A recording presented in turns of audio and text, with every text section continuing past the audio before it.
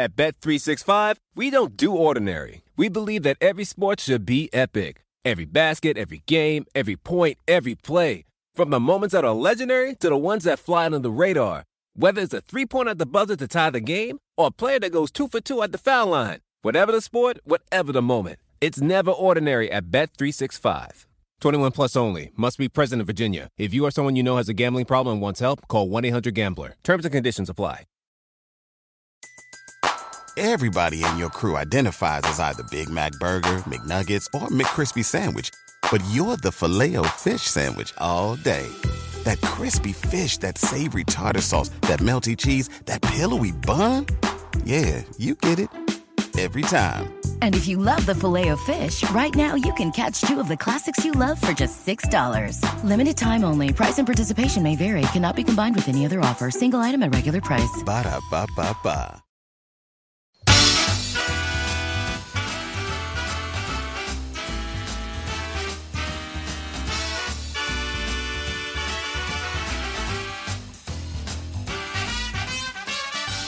Well, good day, good afternoon, good morning, good evening, whatever time it is by you.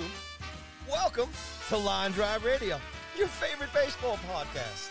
Yours truly, Mr. Paul Cuthbert, holding down the board here on Long Island in the great state of New York, home of the Bronx Bombers, baby. And it's time to bring on my LDR teammate from the great state of Illinois, and the great windy city in Chicago, Mr. Ted Bedford. What's going on, buddy? As always, I got to ask you, what's going down in Chi-Town? Well, you know, your 2 teams in New York are collectively 37 games over 500. My 2 teams in Chicago are collectively 10 games under 500. Sorry about that.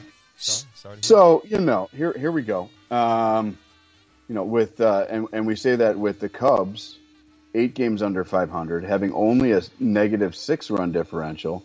While the White Sox in second place in 2 games under 500 with a negative 50 run differential. So when the wheels, it wasn't me. Right? When the wheels fall off, the milk goes bad, kids. That's the White Sox are expected to be a playoff team.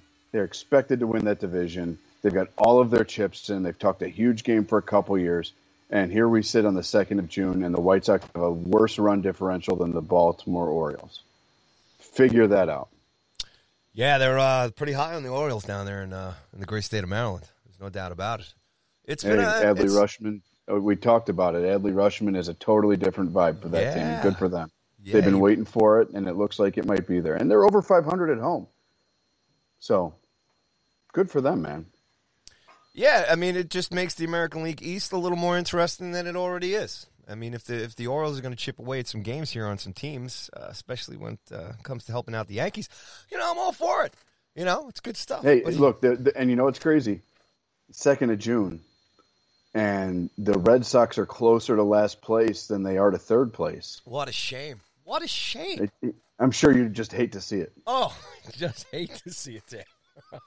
Hey, but look, you know, Paulie, and we'll throw some flowers at the Blue Jays here in a second when we start talking some of our headlines. But 4 of the 5 teams in the AL East are 5-5 in their last 10.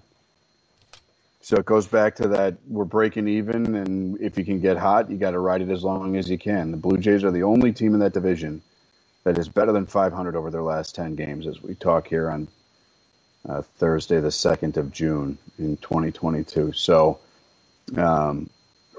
break even seems to be the vibe in that division, and every once in a while you'll have a team jump up and do something. And, you know, right now Toronto's striking while the iron's hot, and they're taking advantage of, you know, the injuries that we talked about and the off-field stuff with the Yankees, and Tampa now without Wander Franco, who's going to spend some time getting his body right.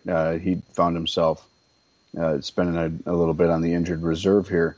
With Wander out, Tampa, you know, is going to have to find a way to fill a huge void from a young player. So Blue Jays making some noise. So we'll see where that division leads as we get into the heat of the summer.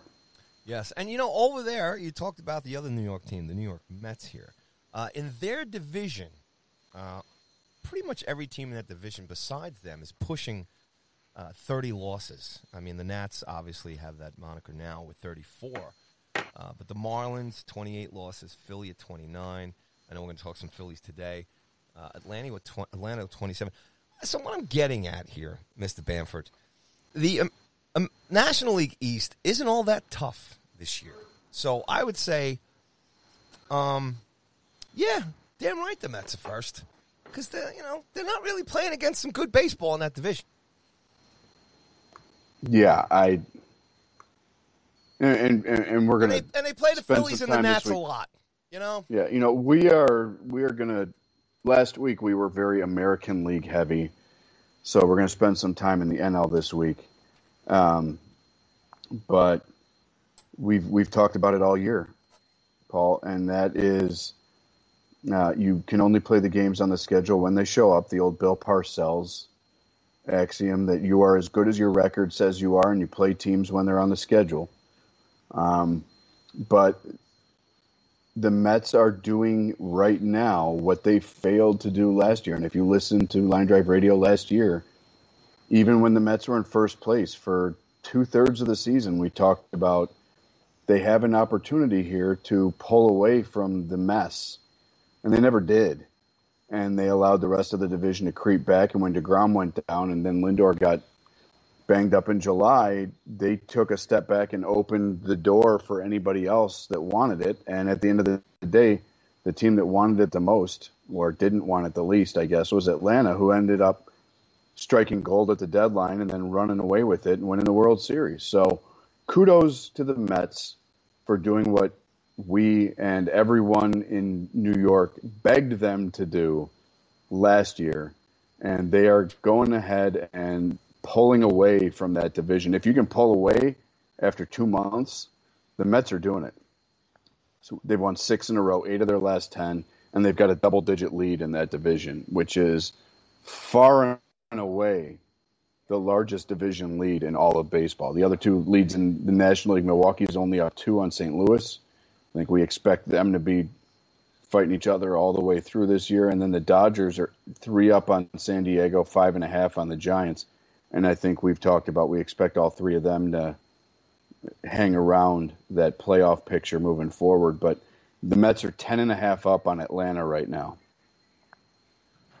And Atlanta's the only other team in that division that's 500 in their last 10. So good for the Mets for handling their business in a way that you need to if you have legitimate playoff aspirations. And I think going into this year, Paul, the 2 teams that talked the biggest game about expectations were the White Sox and the Mets.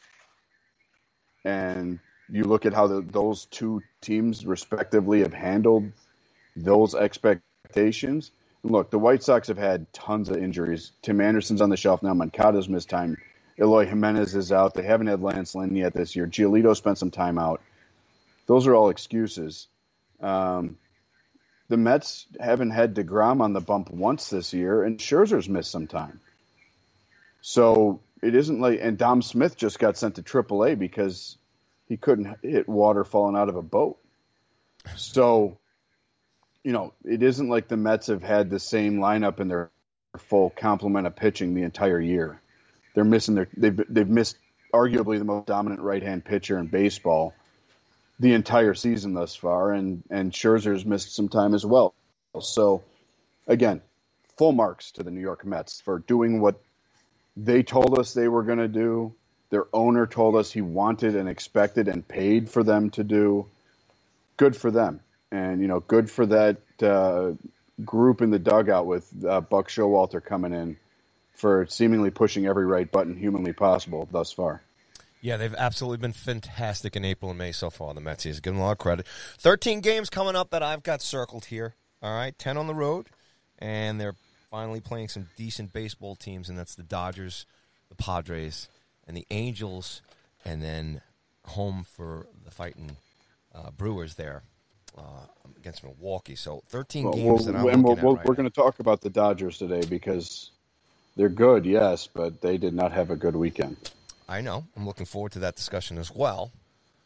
But I'm just saying, as far as the Mets here, this is show me what you got kind of a run coming up here on the road Yep. against some good quality baseball teams. So show me what you got here, and if they're still looking good and strong and, leading the division and everything by the 17th of June, then you might get a tip of my cap from this Yankee fan over here. All right?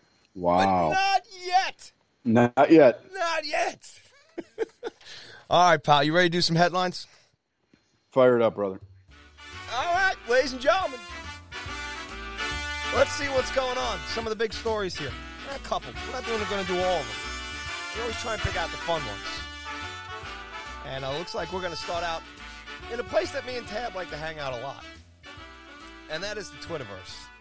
And Tab, someone pretty famous, someone special in my heart, has recently created an account and has fired it up in the Twitter world. And tell everybody who that is. Oh, jeez. Your captain and Hall of Famer and the artist formerly known as an owner, Derek Jeter, has joined the Twitterverse. Jumped on, had some fun engagement the first couple days. Some young fan threw some shade at him, and he apparently went back through the kids' photo files and found a picture of him with Jeet signing his jersey and said, "Is this you?" Phenomenal. So Derek Jeter's on Twitter, and I think, Paul, that's fascinating. And I brought this up when I was chatting with the fine people on TSN up in Montreal earlier today. He's been kind of playful early in his Twitter experience. Dude, if he can look at the amount of followers he got within 24 hours. Are you kidding? I've been on Twitter for 8 years. It's Jeets, man. It's Jeets. But look, if he can be half of the fun that we have with Tom Brady on social media, God bless him. Awesome. And Tom Brady sets the bar pretty high on his social. If you don't follow the GOAT, please feel free to do that, because the boy is he is everything that Bill Belichick isn't when it comes to social media. But look, good for Jeets. And it's interesting, Paul, because ESPN's got this docuseries about Jeter coming out later this year. It is about timing, you have to admit. And clearly, he knows what's up, and maybe he's looking for a new revenue stream after the whole sell. He'll probably make more money off Twitter than he did as an owner of the Marlins, since he has more followers. Wait till he gets on to TikTok. Attendance already. Becomes an influence on TikTok and IG. Forget about it. He'll never have to leave the house. It's done. But yeah, look, Derek Jeter on Twitter, I think, is fun, and it's interesting because in especially basketball and football, you got a lot of guys that are pretty active out on Twitter. Kevin Durant's got his burner accounts. NFL players are tweeting at each other, trying to poach free agents, trying to recruit each other. Baseball is not as much of a Twitter sport when it comes to the players, and a lot of the Latin American guys are huge on Instagram and Snapchat and TikTok. But you don't have a lot of player engagement and interaction, at least active player on Twitter. And so I think it's rules good too, right, Tab? I mean, most of these guys really can't. Yeah, I mean, if you're at the players ballpark anyway, 5 or 6 hours before the game starts, you pretty much, you're maybe tell us what you had for breakfast, disagree with John Heyman, and then go to the ballpark. But look, I think Jeets being on the Twitter is great. I look forward to following him and seeing what we can get from him. But what's interesting about it, Paul, is with that docuseries coming out, Jeter, more than maybe any athlete that we have seen during the last 30 years, if we go back to 90 and include guys like Michael Jordan in the conversation and Tiger Woods, has done a better job of keeping his off-field life away from the spotlight. Probably the best. One of the best, almost like Harry Potter level magic, making his personal life stay quiet. Mm-hmm. And so now that he's apparently willing to open up and be more playful and interact with people, it's going to be really fun, I think, based on the early returns, to see Jeter's personality. But it's very interesting for a guy, again, who stayed as intentionally private for as long as he has, it's interesting, and I'm really excited to see what we get from Derek Jeter on Twitter. So, number 2 is now on the Twitterverse. All right, Give him now a follow. absolutely. Now let's point out the 16 accounts that he's following. Okay, Yeah. obviously he's following Hannah, his wife, right? Yeah. Or is it's Hannah's wife? Or see, I don't know his personal business. So there's a Hannah Jeter and there's a Charlie Jeter.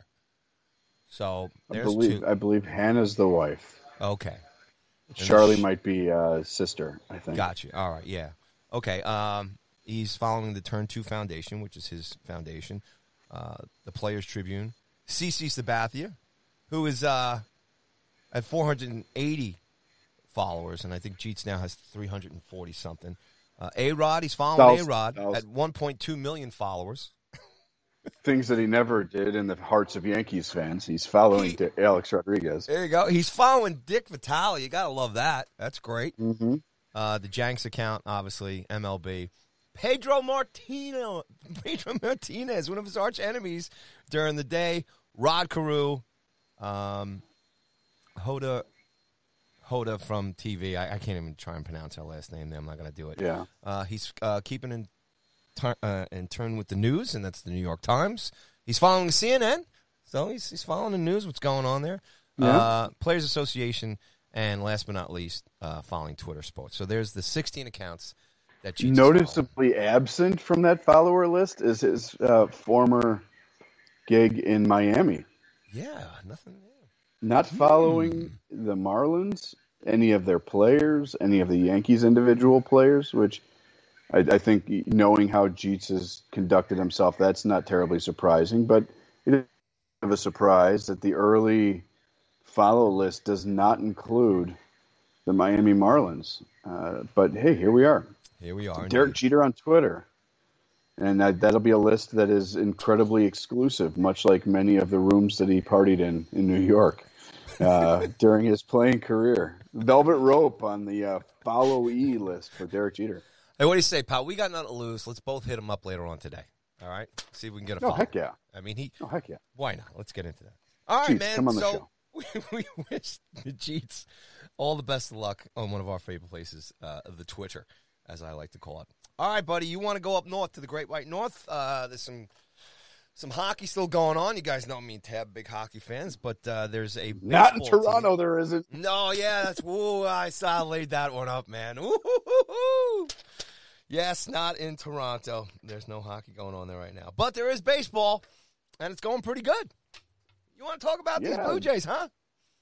Yeah, we've talked about this for a while, and again, we tend to spend a lot of time on the American League East, not only because of your Yankee fandom, but also because you've got some really fascinating young teams, some dynamic players, and that division now, especially with Adley Rutschman joining the Orioles and some buzz down in Baltimore that isn't coming from over-serving the Old Bay, you're looking at a division that is really, really fascinating, and it should be. It stacks up for years to come, especially with Baltimore's rebuild starting to get there and trade rumors blowing all over the place in Boston. But Toronto, we've talked about. Their lineup is too good for them to stay hanging around the 500 mark. They were able to get through some really lean times offensively on the backs of their pitching that's been pretty decent. Their bullpen's been pretty good. But they've won their last 7. As I mentioned earlier, they're the only team that isn't 500 in their last 10 in the American League East. They're 8-2, and they've sprinted to 9 games over 500. And over that 10-game stretch, they have made up 3 games on your New York Yankees to climb back to within 5, and that is the closest. You mean my place. New York Yankees, who you said were driving off a cliff last week? Hey, those guys?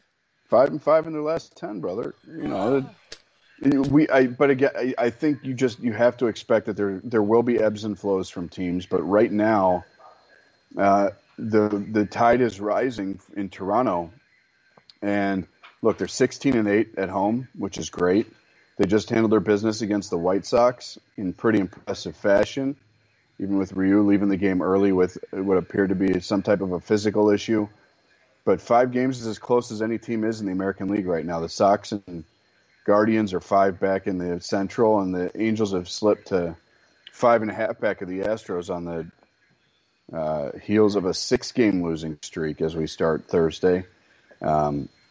With the Astros winning 4, the pendulum is swinging in the direction of Texas in the West. But look, Toronto, their bats are starting to wake up.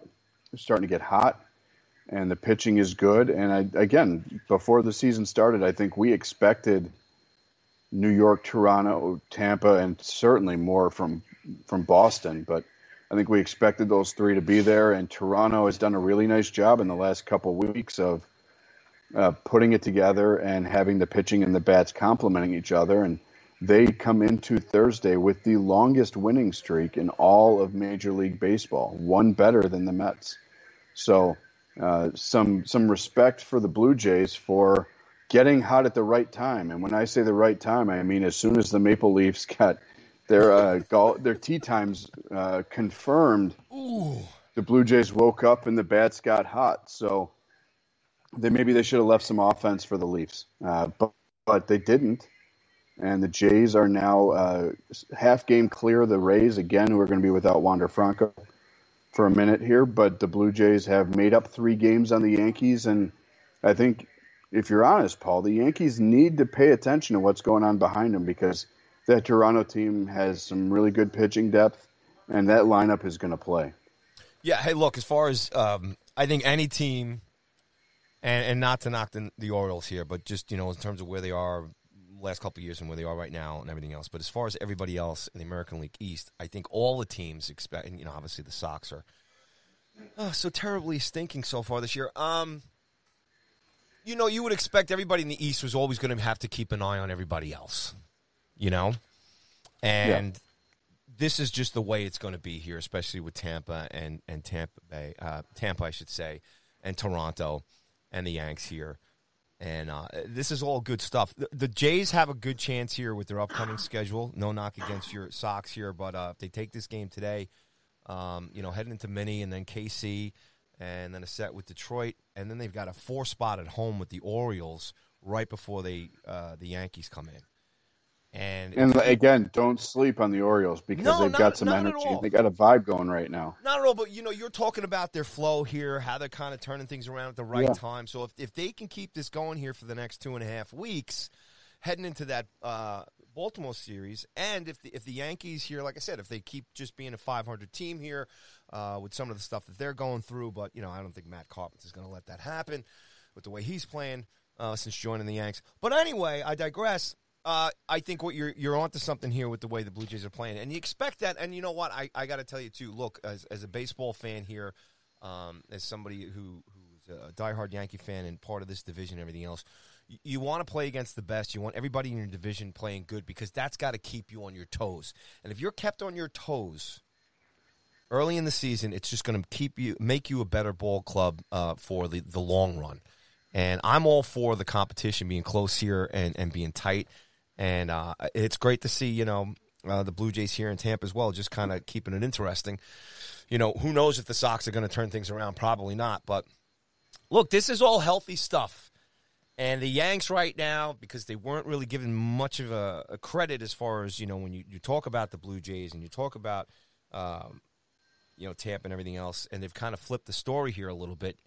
And everybody may have thought that the Yankees were going to be the team this year that was going to have to play catch-up. And it's been flipped, and it's another way around here. So, look, play better ball. Come on, Blue Jays. Come on, Tampa. Pick it up, Boston. We need some competition in this division.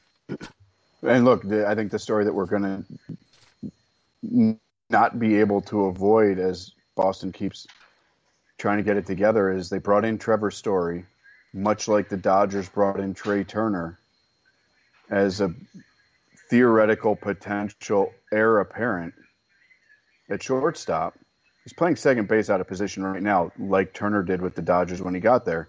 But they were able to let Corey Seager walk as a free agent, even though he was a homegrown hero, because they had a guy he's got to be in the conversation for the most valuable player in the National League right now, already there with some term left. And with the money and the years that they committed to Trevor Story, the reality that Xander Bogaerts' time in Boston may be short and maybe shortening because of their performance on the field this year is, something to really be mindful of.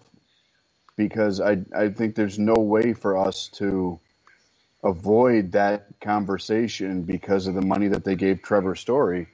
And if they want to retool instead of rebuild, and I don't think you give Story that deal if you have any intentions of rebuilding, it looks like they're going to have to at some point make a decision between Rafael Devers and Xander Bogaerts. And with, again, the term that they gave Story, Bogaerts might be the biggest name that you start hearing even more buzz about before the trade deadline, especially if they keep being closer to Baltimore than New York in the standings. It's tough to hear. Gets me right here, Tab. Right here in the heart to hear about the Bo Sox struggles this early in the season. So I really do. I hope they turn things around. One of these days. And by turn things around, you mean take the truck and go home. Yeah, baby. All right. Oh, speaking of, another big guy getting a big load of money, and a guy that I picked to be MVP of the year, and he's playing out in the Rockies, baby, and that is your Colorado Where's Rockies. that losing horn from Price is Right when you need it? I know. We need that right now. Chris Bryant, Noah Stockey. No. Right now, yeah. But they're putting up runs. They're putting up runs, albeit against they're giving up the Marlins. Runs. And, yeah. So in case you missed it category, a double dip in Denver yesterday between the Rockies and Marlins, Jeter's former team. Who he does not follow on Twitter. And the Fighting Rocks. And maybe they were inspired by the hockey taking place in Denver. Which if you enjoy sports, if you haven't gotten into the hockeys yet, if you just enjoy watching really high level competition, I think Paul and I would agree.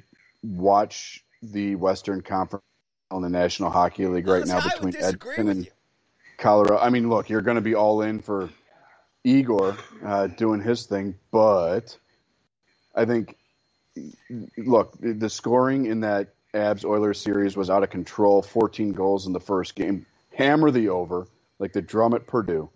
But yesterday it looked like the Dolphins were playing the Broncos because they played a doubleheader, and they had 40 runs scored in 2 games. The Fish handled the first game 14-1. Apparently they donated the PAT without the touchdown coming first. And Tua with 2 touchdown passes for the Dolphins in the first game, 14-1. Nightcap, Brendan Rodgers had what he said after the game was his first ever 3-homer game, Little League, travel ball, high school, college, doesn't matter where. Went yard 3 times, including winning it in extra innings, 13-12. So pressure on the Avalanche and Oilers to match 13-12. Maybe they will. I wouldn't be shocked with the goalies that they've got available in that series. But football scores in Denver on Wednesday, doubleheader, 40 runs scored in 2 games. Paul, do you like the offense, or are you looking for a number that's closer to what you expect out of your boy Igor Shesterkin?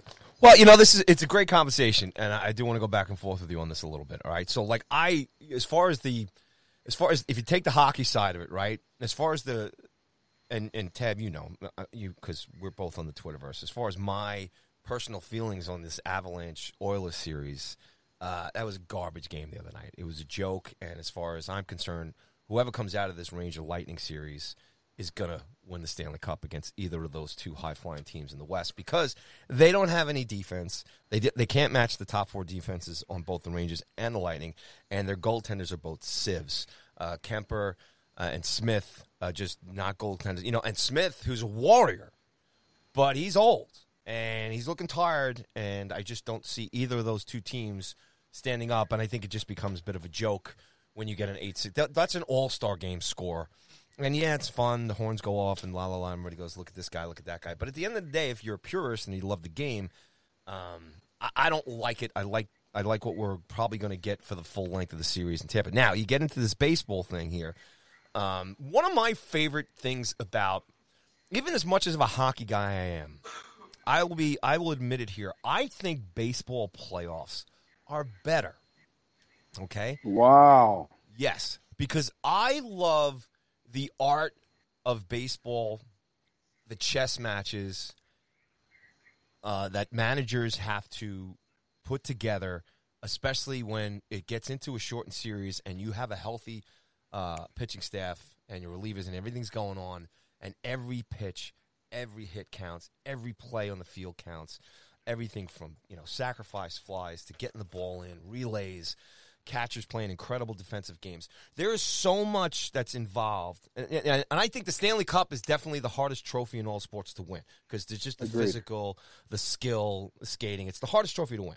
But baseball playoffs to me are just, I think I just love it.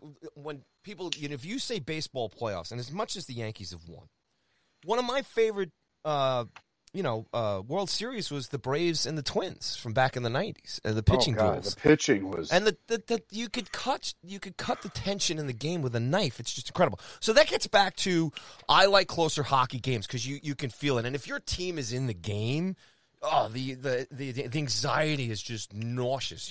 I mean, I'm a Rangers fan, and they were up 5-2, and I was still waiting for Tampa to come back. Just because of the caliber of the team, but. There's nothing better than close hockey games, 2-1 defensive, and that's when hockey's great. So I'm not here. So you get into baseball here, and I'll just throw it back to you. This is kind of a bit laughable. We're talking about the Rockies and the Marlins here. If it was two of the better defensive teams or pitching staffs in baseball, maybe that a kind of game like that, you kind of blow it away. You're going to have one of these crazy games where you score 22 runs. I mean, the Cubs were involved in one of those this year too. So. I think it's fun to look at. I don't know. I would prefer to be if I'm going to a game and spending money and stuff like that. And I'm obviously, if you're on the losing side of a 14-1 game, obviously that's no fun. 13-12, that could be fun, regular season or stuff like that, and you get a lot of runs, and it's a lot of fun for the kids and everything else like that. But if you're a baseball purist like I am, I love a good pitching duel. I love a more meaningful at bat than fending off a 7-run lead or something like that. Obviously, we love great comebacks. It's nothing like that. One of my favorite games last year was Stanton hitting the grand slam against Boston and that win. I love those kind of games. But when it comes to playoffs, I'll take MLB playoffs and a close defensive game with pitching and managerial moves and everything else over that. And I'm not taking away from the fun of this headline here and the football scores and these two teams and everything else.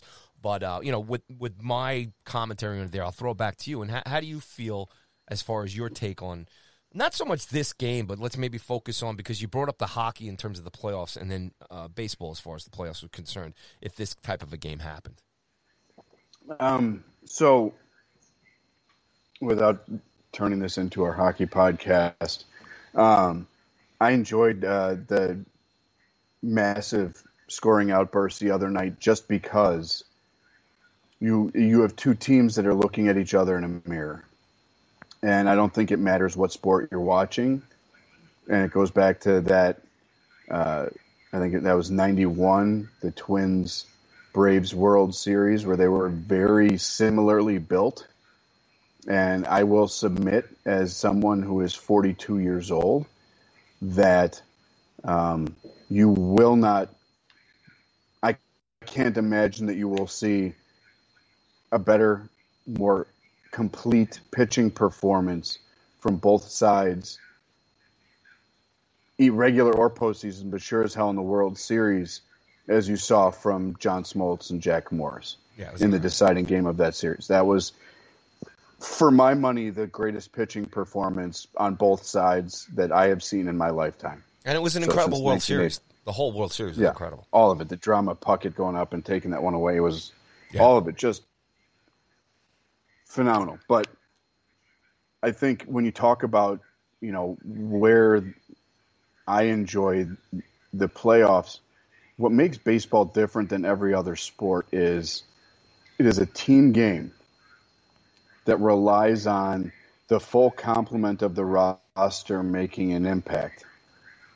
but it boils down to a one-on-one matchup. In hockey, you don't have players taking penalty shots, especially in the playoffs. You don't have penalty shots where it's just skater versus goalie, right? In the NFL, you don't have just, like a skills competition between a receiver and a cornerback. You have everybody on the field at the same time. In hockey, it's breakneck speed. Line changes on the fly. Everybody's playing all the time except for the backup goalie, unless it's Colorado, Edmonton, and they both got to play because one gets hurt and all four of them suck. But you have, at the purest essence of baseball, a one-on-one matchup that decides who wins the at-bat, who wins the plate appearance between the batter and the pitcher. And obviously you've got guys on base and you've got other dynamics and you've got the defense behind you, but it boils down to one-on-one. And you have a pitcher who needs to win 9 one-on-one matchups to get himself through an order, multiple times.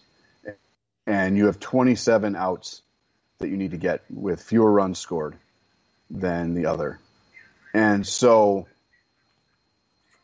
for me, I think, and I've talked about this without turning this entire pod into a soapbox moment for me about what's wrong with baseball, but I've said this before. The real romance of baseball is in the nuances of the game. And at the major league level, you've lost a lot of that with the addiction to the 3 true outcomes: home run, walk, strikeout. And if you go back and watch that World Series from 91, you saw stolen bases, you saw bunts, you saw the way that the game is played. And we talk about our kids playing the game all the time. And in the pre-show Kumbaya, we talked about, your son walking a game off in his house league. And last night, my kid had a travel game, and he laid down about as good a bunt as you'll ever see from an 11-year-old for a single. Third baseman didn't even take it out of his pocket when it got there because my kid was standing on first base catching his breath before he picked it up. But the romance of baseball is in all of the different nuances of the game. Yeah. Where the defense is being positioned, how the pitcher's moving the ball around, how you're moving a guy in a scoring position. And a lot of that's been lost at the major league level. But I will say, I agree with you that the seeing the philosophical influences of the managers, the pitching staffs, the way that hitters adjust, especially to bullpens, and the way that teams approach each other in baseball is just completely different. And I love it. Mm-hmm. I think the way that guys put it out there in hockey is undeniable. Guys blocking shots, having, whatever it is, 10 ounces of rubber, hitting them at 80 miles an hour and then getting up and skating as hard as they can the other direction is just mind-numbing. But you're right. I think when you look at when you want to talk about really being able to sit down and invest in it, it's a longer game for baseball. There's more dead time, and there's no dead time in hockey really, but really getting back to those nuances is what makes baseball great. And you're seeing some teams get back to that small ball approach now. San Francisco, Tampa, teams that are winning, playing more player movement driven games. But I agree with you. I think baseball's playoffs are magnificent, and it'll be really fun and interesting to see how it plays out this year with an extra team getting a shot at the dance. Yeah. Because you're going to have, the ability for a team that would not have made the playoffs previously, no matter what their record was, having a chance to go win the whole thing. And, and we've both openly advocated, we want to see Mike Trout in the playoffs. We want to see Shohei Ohtani in the playoffs. And if that's what it takes, great. But once you're in, anything can happen. And that's pretty much the formula now for all the other major sports, as far as NBA, NFL, and hockey. As far as you get look at even the NCAA basketball tournament. Yeah. Now baseball just gets now we're really getting a taste of that. So I'm sorry I interrupted you. No, there, but I agree with you. Like completely I said, with you. I think you see adjustments in games. You see the way that teams change things either at halftime or between quarters and periods. But you're talking adjustments between pitches in baseball. You're seeing defensive positioning differ. There's so many other elements that go into baseball that I wish people would educate themselves about and really start to look at and enjoy. That you're right. If you fall in love with the game, the playoffs are great because it really is. It doesn't matter. I mean, look, the Seattle Mariners team that had more regular season wins than any team in history didn't get out of the first round of the playoffs. Mm-hmm. It doesn't matter what your regular season looks like. Brewers are another example. The only two things that the regular season influences on the postseason is who's playing at home in Game 1 and Game 7, mm-hmm.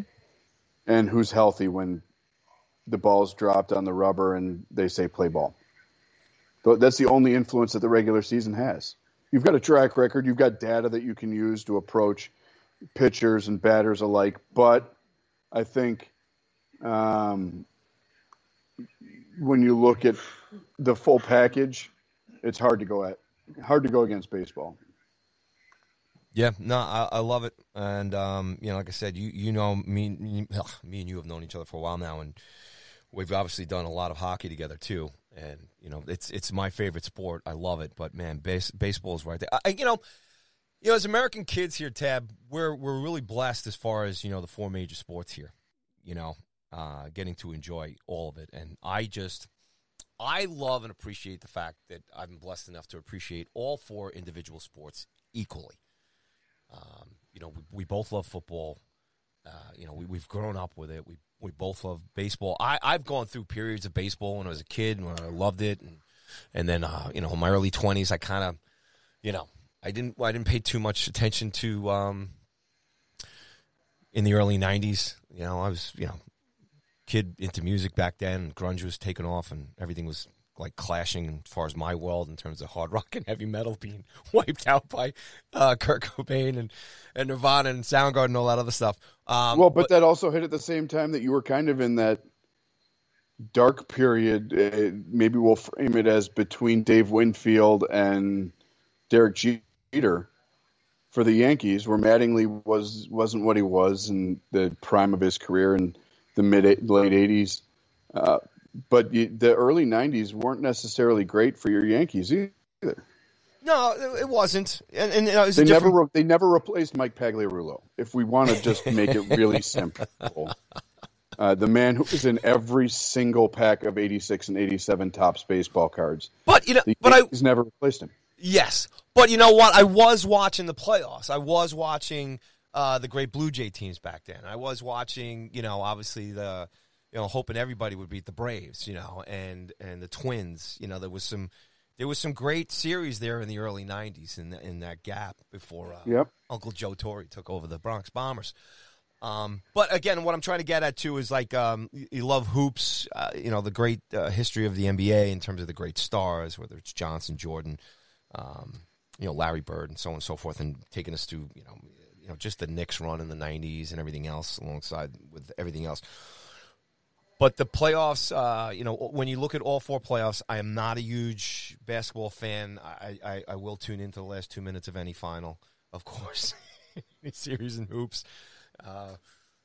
But baseball, to me, like I said, there's an art form to it, and I'm just glad that I can enjoy all of the playoffs. And again, the last thing I'll as far as talking about other sports, when it comes to football. There's nothing like the first two rounds. I love the wild card games, love the semis and stuff, and the championships games even more than the Super Bowl, because those games, it's a ride. It's great, and we've had some great playoffs the last couple of years as an NFL fan. So, look, I just love the fact that I love all of it, and I equally as far as when the playoffs come around for each, it's great. Once hockey season's over here too, man, baseball's going to take us all the way to the fall classic and all that other stuff. So it's great stuff. But, we were talking about, like I said, the scores, the art of the game. But, guys like me and you, I'm just saying I'm grateful that I appreciate all the work. There's a smartness that you have to not only manage the game, but play the game. And, just to get behind the plate and swing at a 90, 100-mile-an-hour pitch. And to be on that mound and to have all those different, different weapons in your arsenal. I still don't know how guys can call out a fast, 4 streams fastball and a curve and a slider just by eyesight. Like even that, guys who know how to do that, Tab, is just phenomenal. But look, this is the great game, and this is, like I said, all sports. I just want to sum that up. any playoff that you appreciate, any sport, and you get to enjoy it. That's the real beauty, especially I think for us here as American kids. We've got 4 fantastic sports here. We do, and I think as we continue to enjoy coming back to normalcy post-pandemic, it's really nice to see that you've got full stadiums, unless you're in Tampa or Oakland for baseball. You've got full arenas. It's great to see everything really coming back to what we had hoped for, with full stadiums and teams competing hard against each other. It's great. Love it. It's all good stuff. And that's a great segue into this week's The Goods. And I can't believe it. And I'm sure all you diehard listeners out there would never think that me and Tab were ever going to bring up the Pittsburgh Pirates. Unless we were talking about Willie Stargell's Pittsburgh Pirates up in the good section here at Line Drive Radio. But you know what? Here we are, folks, 2022. And we got some good stuff to talk about. Those Pirates in the great city of Pittsburgh. Take it away, Ted. What do you got for us? So if you're a fan of Line Drive Radio, first of all, thank you. Second of all, share with your friends. But third of all, if you've listened to us for a year and a half now, we have, like most people that talk baseball on the regular, not had a hard time crapping on the Pittsburgh Pirates. And they've certainly given us plenty of opportunity to do so, because they're not good. And they've done things like the play with Javi Baez last year, where somehow a bunt is going to lead to a guy on second base and a run score, like just a mess. They do some things that make you wonder. They do some things that make you scratch your head. They've drafted well and not developed. Just it's a hot mess, right? They're not good. But the great thing about baseball is that, again, we said it before, you play teams when you play them, and you got to play the games. And this is not a video game. This is not a simulation. You go out on the field and you got to perform. And as we speak today, the Pittsburgh Pirates are not a playoff contending team. They are 5 games under 500 with a minus 77 run differential, which is equal to the last place Kansas City Royals, who rest last in the American League in that regard. So we've got the only team worse. Actually, there is no team worse. 77 in the red is the worst in baseball, shared by the Bucks in Pittsburgh and the Royals, or the Royals with cheese if you're Samuel L. Jackson, in Kansas City, minus 77. So it's not great, right? They're 11 and 14 at home, like 11 and 13 on the road. The Royals won a World Series like a half hour ago. Yeah, and the Pirates have only scored 174 runs to date, which is almost 30 less than even the Cincinnati Reds, who are in last place, 5 games behind the Pirates, who enter the day in third. But when you look at the streak column, Pittsburgh has a W3. They've won their last 3, Paul. And who did they play in those last 3 games? Ooh. The Dodgers, who have, based on win percentage, the second best record in the National League. In their house. Who have a plus 112 run differential, which, again, you're closing in on almost 200 runs better than the Pirates. But that's why they play the games. Mm-hmm. You know, we have taken all of our cheap shots and laughed and ha-ha at the expense of the Pittsburgh Pirates. But when you do something well, when you do something good, we're going to be real, and we're gonna give you your flowers. And it's time to give some flowers to the Pittsburgh Pirates. They hosted Colorado. They won 2 of 3 after getting absolutely blasted by the Cardinals, including an 18-4 loss in the finale. And I believe that was the game that Yadier Molina came out of the bullpen and did his thing. Then they went to San Diego and lost 2 of 3, but they were all close games. The two losses were 4-2 and 4-3, and they won a game 4-2. So pretty close games with a really good Padres team. And they go to Dodger Stadium, and they win 6-5, 5-3, and 8-4. And, Paul, you love to see the upstarts sneak up on somebody. You love seeing Goliath get brought back down to earth. They've got some guys that are underperforming. They've got some guys that are surprising people. There's no one on that team that really makes you say, ooh, I'm going to buy tickets. Brian Hayes may be that guy, but he's only got one homer in 45 games this year. Burns. But the Pittsburgh Pirates went into Dodger Stadium against the second best team in the National League and swept the Dodgers. And so here at Line Drive Radio, you can't see it because this is a podcast, but we are both tipping our respective baseball caps to the team that we enjoy. We don't revel in, but we enjoy giving the business to because they give us plenty of comedy material. But kudos to the Pittsburgh Pirates for going into Dodger Stadium and sweeping a 3-game set. Yeah, I got a kick out of it, too, because my little guy, he's a big Yankee fan like me, and we're watching, he's 9, so he's looking to, the Yankees to keep the best record in baseball. And he's chirping at me from the couch, and he's like, Dad, he said the Pirates beat the Dodgers. This is great. He's like jumping on it, so I get a kick out of it. Yeah, look, hey, couple of games coming up here, but the streaks could continue here against the Diamondbacks. I mean, we might see something. Is this magic time here? Because something's going on here, Tab. Because the Reds went into Fenway and won their first game since 1915 or this first series or something. So there's some magic going on here, maybe in Pittsburgh against Cincinnati. But think about this, Paul. This season on June 2nd, the Pittsburgh Pirates are 15-26 against Major League Baseball teams not named the LA Dodgers. They are 5-1 against the Dodgers. The Dodgers are 32-12. They are 20 games over 500 against teams not named the Pittsburgh Pirates. They are 1-5 against the Pittsburgh Pirates. That's why we love baseball, because it doesn't frickin' matter what you think.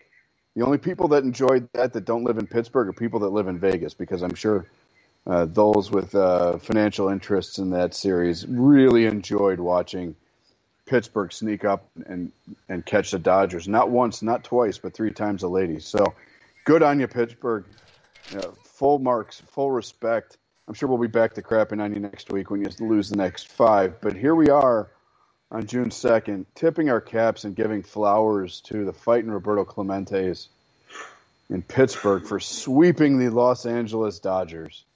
I would say one of the favorites to win the National League. And who knows, trade deadline, maybe the Padres, the Giants, the Mets, the Brewers, the Cardinals, maybe they're calling Pittsburgh like, hey, what's the magic sauce? Who you got? Who can we have? We got to get through LA. Maybe we'll rent the Pirates lineup for a week in October. Making a note. Watch the phone number for the Pittsburgh Pirates at the trading deadline. Oh, my God. Well, I guess our old pal DB, Dennis Bernstein, picked a good time to not be in L.A. For the homestand. Boy. He's covering puck.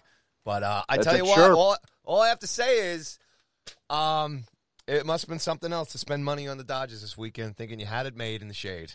And the Pirates came in and just said, nah, enjoy the ride home. Good on you, Bucks. Not since Sutton was struggling to deal with the Stargell Clemente teams that the Dodgers looked at. No, it's great. I love seeing I love seeing David go beat Goliath every once in a while. And even though it was it put the cap on May and started June, and obviously the Dodgers have a lot of baseball left to play, and they're cruising right now with a great. I mean, they've won 6 of their last 10, including that 3-game skid at the hands of the Pirates. But I do feel that we are obligated, because we take advantage of them for humor as often as we do. When they do something well, when they do something right, when they sweep the Dodgers in L.A., God bless you, Pittsburgh. Good for you. Keep it going, Pirates. I tell you what, if you can catch the Cards and get into second place behind the Brewers there, I'll go out and buy one of those old tin. I love those caps, the yellow stripe, the black and the yellow stripes, the hats there with the P. And who knows? Maybe I'll get the Kenta Colby's. A Kenta Colby, yeah, I got a Kenta Colby sweater. I'll put a jersey on there. What the hell? We're pulling for you, even though we poke fun. I'm all for it. Let's see what happens. But like you said, Ted, you got to keep it going. I mean, we might be here next week, and we could, and we will, folks. I just want you Pirates fans to know if they turn this, if they stink, we're gonna let you know how bad it smells here on Line Drive Radio. Okay. This will not be the last time we talk about the Pittsburgh Pirates. It might be the only time that we give them some love, though. I'm feeling more and more like Brian Hayes will be one of your third basemen at the All-Star game. But again, maybe this serves as a mild mea culpa from the two of us to Pittsburgh, an appeasement for the crap that we've given them over the last year and a half. But again, full marks, full compliments of the chef. Good for the Pittsburgh Pirates for sweeping the Dodgers. Love to see it. Yeah, and for me and you personally, Teb, at least we have it on record now that we gave the Pirates some props. So down the road, me and you can always cover ourselves saying, hey, remember that episode in June? Hey, we were there. So it ain't all doom and gloom. So we'll see what happens. But I'll tell you where the doom and gloom is right now. I'll tell you where the smell is real bad. It stinks. Really, really bad. Surprisingly bad. Unexpectedly bad. And I always had these guys as, maybe playing the Yanks in the World Series, unfortunately, in episode 1 of season 2. And that is in the city of brotherly love. No, there's no love right now. The Philadelphia Phillies. The filthy Phillies. What is going on? I had a storybook book written out here. Girardi and the Yanks in the World Series. That was my prediction. I'm here to tell you, Tab, it ain't happening. Who knows if Girardi's going to be there? But here we are. It's bad. Third place in the East, 12 and a half games back. If you didn't see the highlight a week and a half ago of a ball in the dirt that kicked wide of the plate, JT Realmuto scoops it. The runner's running from first to second, throws it. It's a little wide, sails a little bit on the second baseman. He misses it. Shortstop backing up the plate, misses it. Center fielder charging hard, misses it. It rolls all the way to the track, and on a passed ball that moved about 8 feet away from the plate, a run scored from first base. And that kind of summarizes your Philadelphia Phillies this year. I mean, look, they've got 99 problems, and you know what one of them is. So they spend a lot of money on Castellanos and Schwarber before this year. A lot of money. Castellanos slugging .431. You probably want to see his OPS better than .742 and a negative WAR on the 2nd of June. Scherbles leads the team with 12 homers. Does have 25 runs batted in, but his batting average is my college body weight, which for those that know me now, it was under 200 at one point, much like Kyle Schwarber's batting average as we talk on the 2nd of June. Now they got Gene Segura missing extended time. He's batting .275 with 8 stolen bases to lead the squad. A quarter of the team's total stolen bases coming from Segura. Now he's going to be on the shelf for an extended amount of time. I mean, they thought Bryson Stott was going to come up and steal third base away from Alec Bohm because he was struggling early in the year. He's been bad. He's got 195 on base percentage, and he's slugging 169. So you'd hope to see 364 for an on base, not an OPS from Bryson Stott. His credit, Alec Bohm has come back. The power's not there, only 3 jacks, but he's slowly climbing. But everybody's pointing at Joe Girardi, and Paul, I want to get your thoughts on Girardi and the perception of his job security, because obviously you've been through it with him when he was the bench boss with your Yankees. Obviously he didn't win rings playing for the Phillies, so it's a little bit of a different vibe there. He did, you don't see pictures of him catching Mariano Rivera's first save in Philadelphia, so I don't think that there's as much mystique or ties to the mystique with him when he was managing the Yankees, but he's wearing it right now for a team that, with Bryce Harper only DHing because of his arm issues, is just awful defensively. Hoskins is mediocre at first. Bohm has been a skid mark at third. Schwarber and Castellanos both having to play the outfield is just a hot, steaming pile. They built a team that was supposed to. You talked in hockey. You like to see some defense. You'd rather not have an 8-6 final score. The Phillies were built for 8-6 final scores. They just were. And guess what? They're giving up the 8. They're not scoring the 6. And right now, that's a Girardi issue in the eyes of Philadelphia fans. But, Paul, how much should we really be putting on the manager's lap for the problems in Philadelphia when even Bryce Harper has almost a 3-to-1 strikeout to walk ratio to enter June? There's a lot to unpack here. I love Girardi, and you're asking me, but at the 51 game mark here, look, Girardi's a solid guy. He's coming in here, in Philadelphia, a lot of expectations. Obviously, what ownership did here, spending some money, bringing in some talent, trying to round this thing out.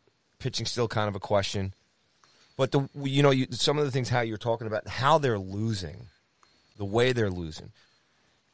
In any sport, sometimes, ownership has to look at how a team is responding to the guy who's managing the bench. And depending how you look up and down your roster there and what you expect from certain guys, and then matching them in terms of how they played with other managers, and how a team, a roster, a high-end team, a highly paid team, with a high-paid manager here and a very experienced manager here and a winning manager, how the chemistry is, and the fundamental baseball, and how they just can't seem. Obviously, there's no consistency. They really haven't put any kind of major win streaks here together. I'm just glancing over their schedule so far.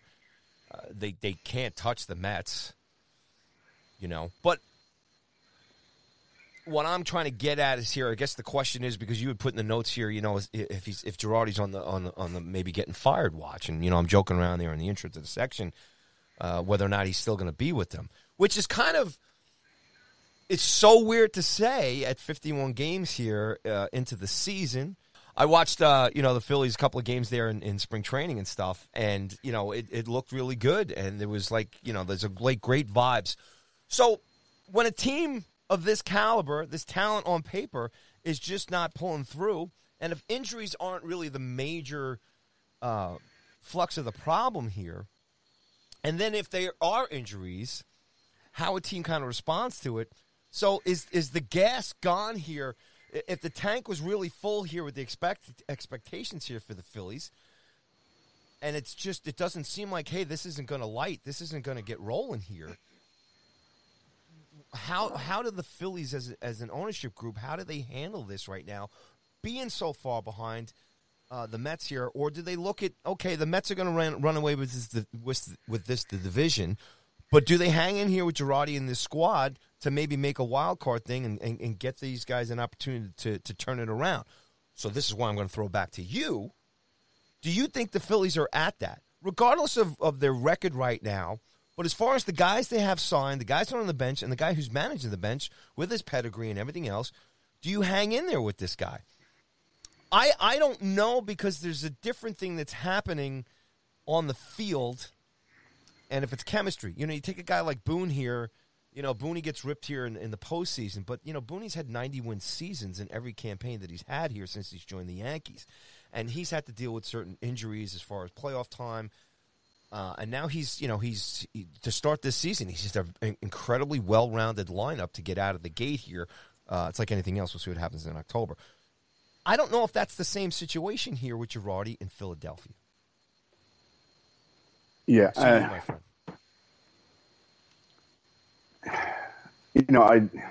It's fun to crap on Philadelphia because it's such a crappable city. I will omit that. No, leave it, brother. Because I mean that. I mean, Phillies fans love to throw batteries and snowballs at Santa Claus. You saw the debacle with the Sixers this year, and their alleged super team that they tried to reconvene as a second super team that failed. And then you've got the Phillies. I mean, here's what makes this such a unique proposition in Philadelphia with the Phillies. We talk a lot on this show and on Twitter about kind of this idea, this philosophy that there's a life cycle to organizations being and groups on rosters, right? And this window of opportunity. And some organizations build from inside into being in a window of opportunity with championship aspirations and expectations, right? So we talked last year at the deadline about the Cubs moving Rizzo, Bryant, and Baez because their perception was that the window for the team that won the World Series in 2016 was closed. They traded Yu Darvish before the season. They allowed Schwarber to walk. And so the Cubs viewed that window as having closed and were transitioning to the next phase as an organization. And we've seen that elsewhere. And that's kind of where the conversation is at, like what happens in Boston right now with the Bogart situation, a homegrown superstar. And then you look at the Philadelphia Phillies, and you look at what they have on their roster right now. And really, I would say Aaron Nola is the only homegrown player who's making any type of an impact and living up to, in any regard, what they had hoped to get from him. And they artificially and financially manufactured a window by throwing a king's ransom at Bryce Harper, making a significant trade and subsequent financial investment in JT Realmuto, bringing in Castellanos, bringing in Schwarber, signing Zach Wheeler. They have augmented their lineup in an old school Yankees Cubs kind of way, where they thought, you know what, we need to compete. We need to give fans something to talk about, so we're going to go try and buy a roster. And it's not working. And so now you have a unique rock and a hard place because all of these guys have term on their deal. All of these guys have a significant financial investment in them. And it's not working. And obviously, being from Chicago, I think of it because it's closer to home here, but I think back to when the Chicago White Sox were allegedly won the offseason when they went for it and brought in Adam Eaton and made the debacle of a trade for James Shields. If you don't know, they traded Fernando Tatis Jr. as a young teenager for James Shields. But they went for it, and everybody thought that they had what it took. And in that first year, it backfired miserably, much like it is right now in Philadelphia. And if Phillies fans are saying, how the hell do we fix this? How do we get out of this? Maybe that model in Chicago is one that Phillies fans should, potentially look at as something that they could replicate, because the White Sox went for it. It didn't work. And after one brief season, they burned it down. And they didn't go for young and entry level young 16, 17, 18-year-old prospects like the Cubs did in some of their trades last year, and other organizations have. They went for it, trading for teams, players who were either viewed by the organization as failed prospects or players who were on the cusp of getting there. So they traded Adam Eaton to the Washington Nationals for Reynaldo Lopez, nice pitcher, and Lucas Giolito, who reinvented himself and became a frontline starter who's been in Cy Young conversations over the time that he's been in Chicago. And he's got, some really nice pitching performances to show for it. They traded Chris Sale to the Red Sox for Michael Kopech, who's one of the American League leaders in ERA right now, and he's having a really nice first really full season as a rotation piece, and Yoan Moncada. And those players have all stepped in and looked very good. And then subsequently they traded Jose Quintana to the Cubs across town in a complete debacle of a trade from a Cubs perspective to get Dylan Cease, who was one of the strikeout leaders in the AL last year, and Eloy Jimenez, who has been hurt most of this year, was hurt most of last year, but he's one of the more dynamic bats in baseball when he's on the field. And those three trades have really completely changed the White Sox into a young organization that now has the goods that when they look at them on the field, you can reasonably say that they should be, despite their one-loss record and run differential, which we've already talked about. They should be a team that is one to be reckoned with in the American League. So maybe the Phillies look at that burn down that the Chicago White Sox orchestrated before the 2017 season as something that might be necessary. But it's a lot harder to see the money and the more recent commitments that they've made via free agency, not via trade for James Shields, that they made. It's really hard to imagine that the Phillies are going to be able to move Castellanos or Schwarber, or if they even want to. But defensively, they're bad. Offensively, they have not come close to what they should be. And you just wonder, a managing change isn't going to change the dynamic there. You could hire Billy Martin. You could bring Joe Torre out of retirement. You could bring Bobby Cox out of retirement. He's not going to turn Castellanos into Andrew Jones. It's not going to happen. But on a PR level, though, Tab, do you think the Phillies might have to do this? Well, the first shoe that always drops is the manager gets axed. Sometimes it's a hitting coach that goes first.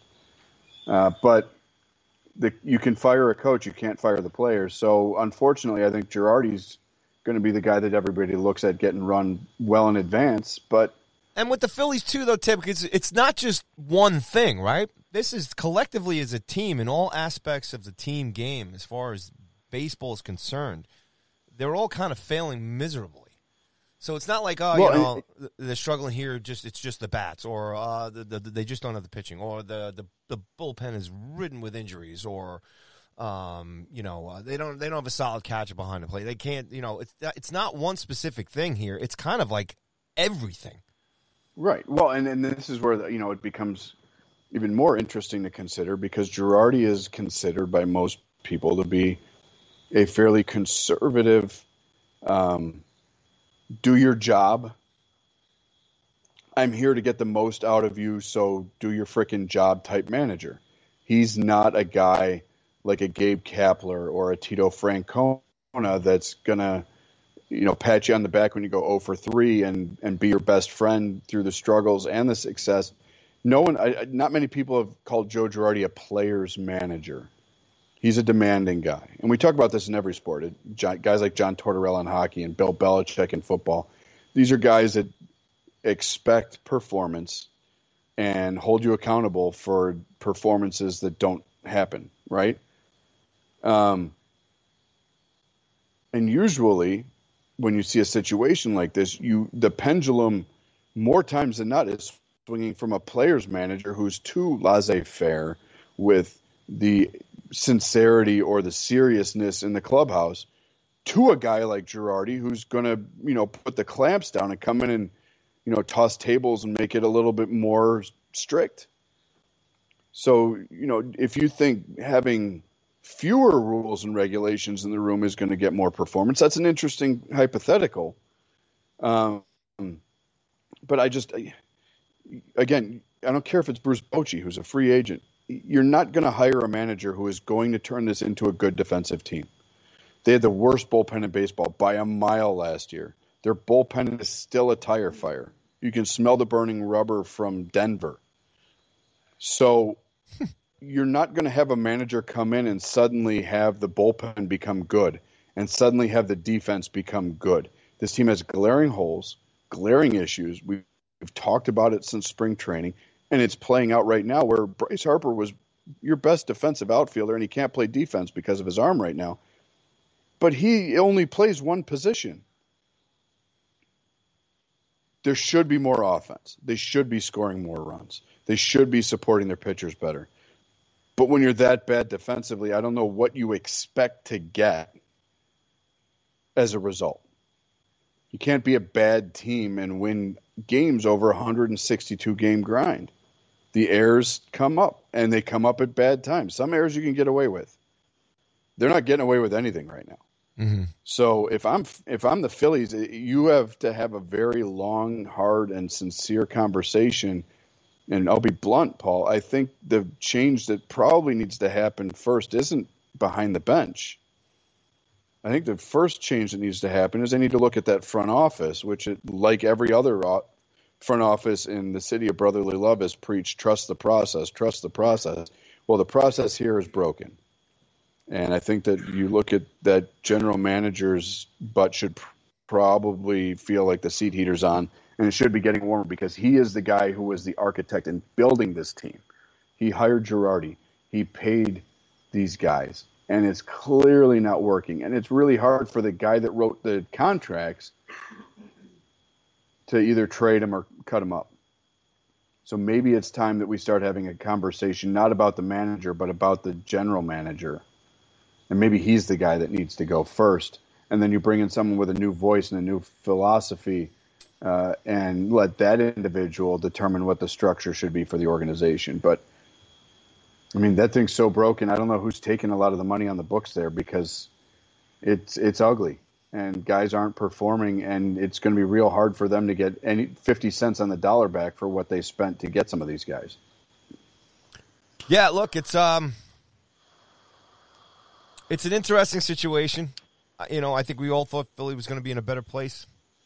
You look at Girardi, too, and as far as his history here, I mean, he's in the third year of the contract with the Phillies. You had the pandemic season there, 28-32, 82 and 80 last year.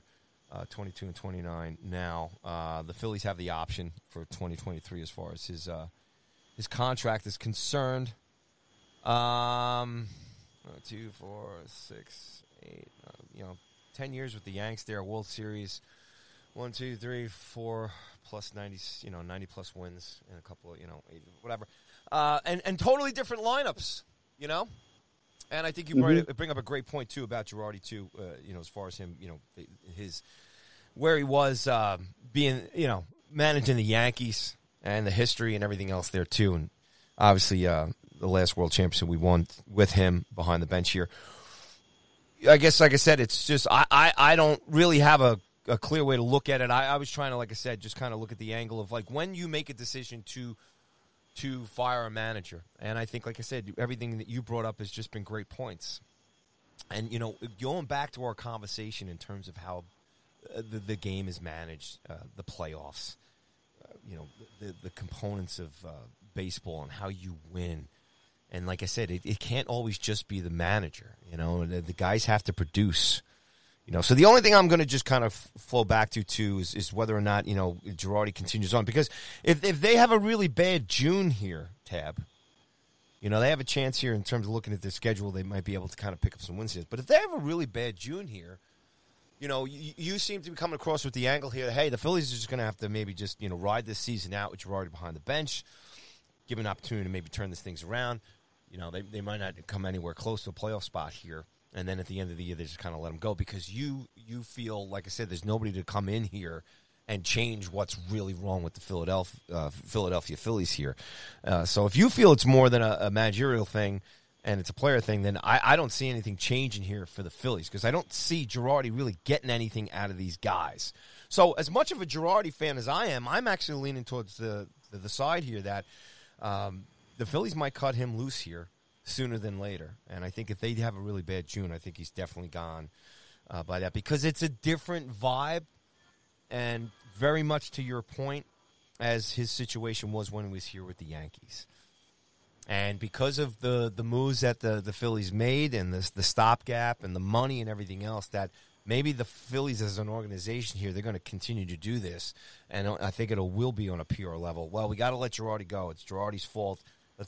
let's get somebody else in here. And so management can kind of say, if they turn it around, they'll say, see, it was Girardi's fault. If they don't turn it around, well, letting Girardi go was probably the best thing to do because they weren't going to make it anyway, and they needed a new. And we've heard this in the hockey world recently, especially here on Long Island. They needed a new voice. But look, I'm kind of blown away. I really had the Phillies going all the way this year. Just if anything, like I said, it's a pipe dream when you do predictions at the beginning of the season. I'm a huge Girardi fan. I love Booney. So my missing Girardi is kind of faded away because I just think Booney's done a great job, and I just think he's just become another great Yankee manager here. So I'm all good there. But I am really surprised at where the Phillies are at. And we talk about coaches and managers in any of sports. There is a short window here, and I don't know if Girardi's going to get the longer window here. But we'll see what happens. So, kind of a tricky situation in Philadelphia. I don't know. I'm mad because, I'm not a huge Metsies fan, and I hate seeing them run away with the division. And I thought the Phillies were going to give them a hard time this year, but it's not there. There's no there. And I like teams that have life. I like teams that have personality. I like teams that have some kind of energy there. And when you see this lineup and the guy that's behind the bench here, and it just doesn't seem to be any of that there. And you have problems all around the diamond here for the Phillies. And I don't know how they're going to clean this up. The only way they're going to do it is if they have a pretty damn good June, and they pretty much got to win the whole month here, or they're going to be out of this thing early and done. And it's going to be, I know you won't mind this, but pretty quiet season there in Philadelphia for the Phillies fans. Yeah, and, again, I think we both like Joe Girardi as a manager, but I think he was handed a bill of goods that wasn't complete and not in a good way. And he's trying to make salsa out of dog poop, and it's just not happening. And so you're right. Like, I think based on how they're playing right now, if stuff doesn't turn a corner real fast and real hard and elevate exponentially, I would be shocked if Joe Girardi was still the manager by the 4th of July. Mm-hmm. I don't know what they do from there, but I can't stress enough. Girardi, I don't think replacing Girardi won't fix what ails this team. And while the offense might come up a tick with a different voice, the pitchers might perform a little bit better. At the end of the day, they are still going to be a flawed, massively mediocre defensive team in a division that is really good pitching, really good defense, and everybody can hit. And who knows, Tab? Maybe Joe wants out. Personally, he might not mind I wouldn't getting blame him. fired. Yeah, exactly. I wouldn't blame him. I mean, you've talked to again, and I threw some shade at the entire situation in that city, but Philly's not an easy town to lose in. Mm-hmm. They've had some really good coaches and managers run for their lives. I mean, Doug Peterson won a Super Bowl, and he barely made it to breakfast the next day before his job was gone. So, I wouldn't, Girardi might, not necessarily cry in his Cheerios if he does get the axe, but I think it's got to start above him on the food chain. And I think there are so many faults and issues with this team that you've got way too many potential problems that when the things, specifically the offense that you were banking on helping them through some hard times, isn't there, it looks that much worse. The errors are amplified by the 3-run homers that follow. The pitching giving up 5 is amplified by only scoring 1 or 2. The fact that you've got a lot of swing and miss on that team is amplified by the fact that you don't have anybody getting on base when you do have somebody run into one, like Harper or Schwarber or Castellanos. So they're not a fast team. They're not a team that right now is getting on base effectively at all. They're not putting a ball in play, and the only true outcome they're getting plenty of is strikeouts. And they're giving up too many unearned runs to survive in a really good division. So we'll see what happens in Philly. It's going to be something that we'll keep watching. But, hey, you know what, Paul? We have successfully, 1 month before my younger brother gets married in that state, spent both the good and the bad in Pennsylvania this week. Maybe we'll call this the Keystone Show. Yes. But, the milk's gone bad in Philadelphia. I don't know that it's going to be able to get a whole heck of a lot better, even if they start hitting the ball, because that defense is just atrocious. Yeah, no doubt about it. And speaking of coaches in Philadelphia, the Philadelphia Flyers in 22 years have had 9 head coaches. So, come on in and see you on the way out, buddy. You talk about a team that went for it 12 years ago and then burned that thing down in a hot rush when they lost in the Cup final. They sent guys packing after they were, this close to winning a championship. So Philly's a tough town to play in, whether you're good or bad. It's really hard when you're bad. And I'm sure the players are hearing it. Sports talk radio in Philly is as critical as any city on the planet. Again, it's a lot easier to fire the manager than the players. And so Girardi's the guy that we're going to watch, but I think it's his boss, the GM, who should be feeling it a lot quicker than Joe Girardi could or should or probably will be. All right, we'll see what happens in Philly. See what June bodes for them, and we'll go from there. All right, ladies and gentlemen, it's now time, as always, to get out your pads, your pens, your pencils, and get your PayPal accounts ready. Because if you're winning money, listen to Line Drive Radio. You got to send us the funds, all right? Because it's time, once again, for Tab's Fantasy Ad of the Week. And from what I see on my notes here, Tab, we're going to your hometown, the great city of Chicago. Who you got? Who's making us money this week? Yes, sir. So the Cubs are starting to integrate some of their young players in the lineup, and one young guy has come up, and he has been a lot of fun to watch. He's been exciting. One publication in Chicago described him as a mix of Javier Baez and Dexter Fowler. In Yahoo leagues, he's eligible at second base and third base and the outfield. He's patrolling center a lot right now for the Chicago Cubs. Christopher Morel, or Morel as he has brought to the friendly confines. Fascinating young kid, a good friend of mine who I used to work with, Andy Martinez, wrote a really phenomenal story about this kid for Marquee, the Cubs TV network. A hand injury almost ended his career. He basically has to force his fingers open to get it into a glove. He's battled through a lot of adversity to get to the major leagues, and he's up there, and this kid is just an absolute joy to watch. There is a lot of Javier Baez in the way that this kid plays the game. He walked it off on Wednesday night in the last week. He's got 2 homers and 5 runs batted in, and he's got 5 walks to only 7 strikeouts. And right now, Christopher Morel is owned in 48% of Yahoo Fantasy Leagues, and that's climbing. So if you're in that 52%, and he's still available, again, 3 positions of eligibility with second, third, and the outfield. If you're looking for some excitement, both in your highlight packages and on your fantasy roster, Line Drive Radio this week acknowledges and recommends Christopher Morel of the Chicago Cubs, your Line Drive Radio fantasy ad of the week. There you go, folks. Put them in your lineup. Hey, when you compare to Baez and Fowler, that's a pretty good company. So there you go, folks. Win some money and then send it to me and Tab. That's what we like. So Tab, do yourself a favor and go find that story. Last name is spelled Morel. Go find that story by Andy Martinez because it was really, really well done. Excellent. Again, on the Marquee Network.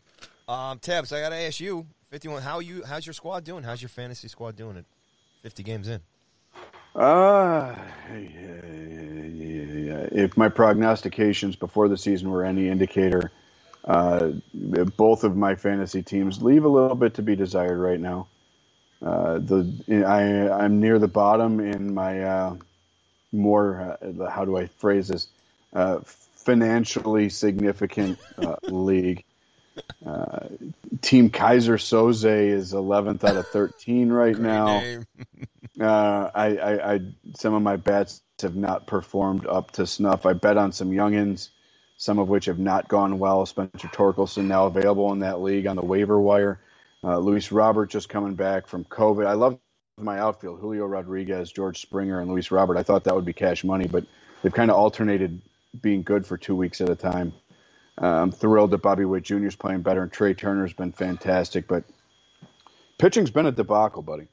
Freddie Peralta's been up and down, and now he's on the shelf.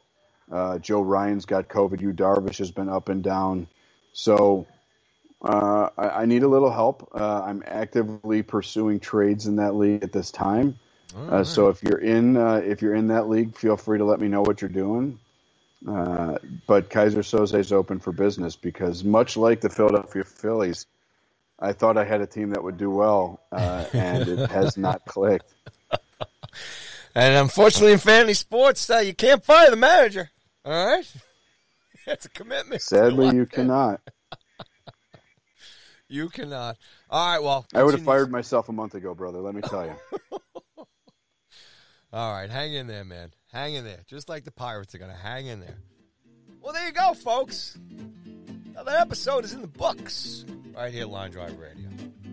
But before we turn on the sprinklers, lock up the concession stands, turn the lights off, close the gates, and ask everyone to please get home safely, it's time to say goodbye right here at Line Drive Radio. So, Tab, say goodbye to the folks. As always, before you do that, I will just say thank you to everybody. Continue to follow us at Line Drive Radio. Say hi to us on the Twitterverse, because me and Tab, we're hanging out with the Jeets now. We're going to try and see if he'll follow us, all right? So we'll keep an eye on that as well. But again, thanks everybody for listening. Follow us everywhere at Line Drive Radio. Tab, say goodbye to good folks. Grab a bat and a ball, grab a glove. Go out, take your kids, throw the ball around. Go find a minor league game to watch. Minors are great right now. Just throw it on the TV. Get ready for your high school playoffs. College World Series is all coming up. Enjoy the game. And remember to pack the suntan lotion because I failed to do that for our Memorial Day tournament. The boy is medium well this week, Paul. Oh, man. Well, pH 50, pH 75. I don't know what they're using these days. But send Tab some sunblock, all right? All right, ladies and gentlemen, thanks again. And as we always say before we say goodbye, get out there and play ball! Line Drive Radio is out. Woo!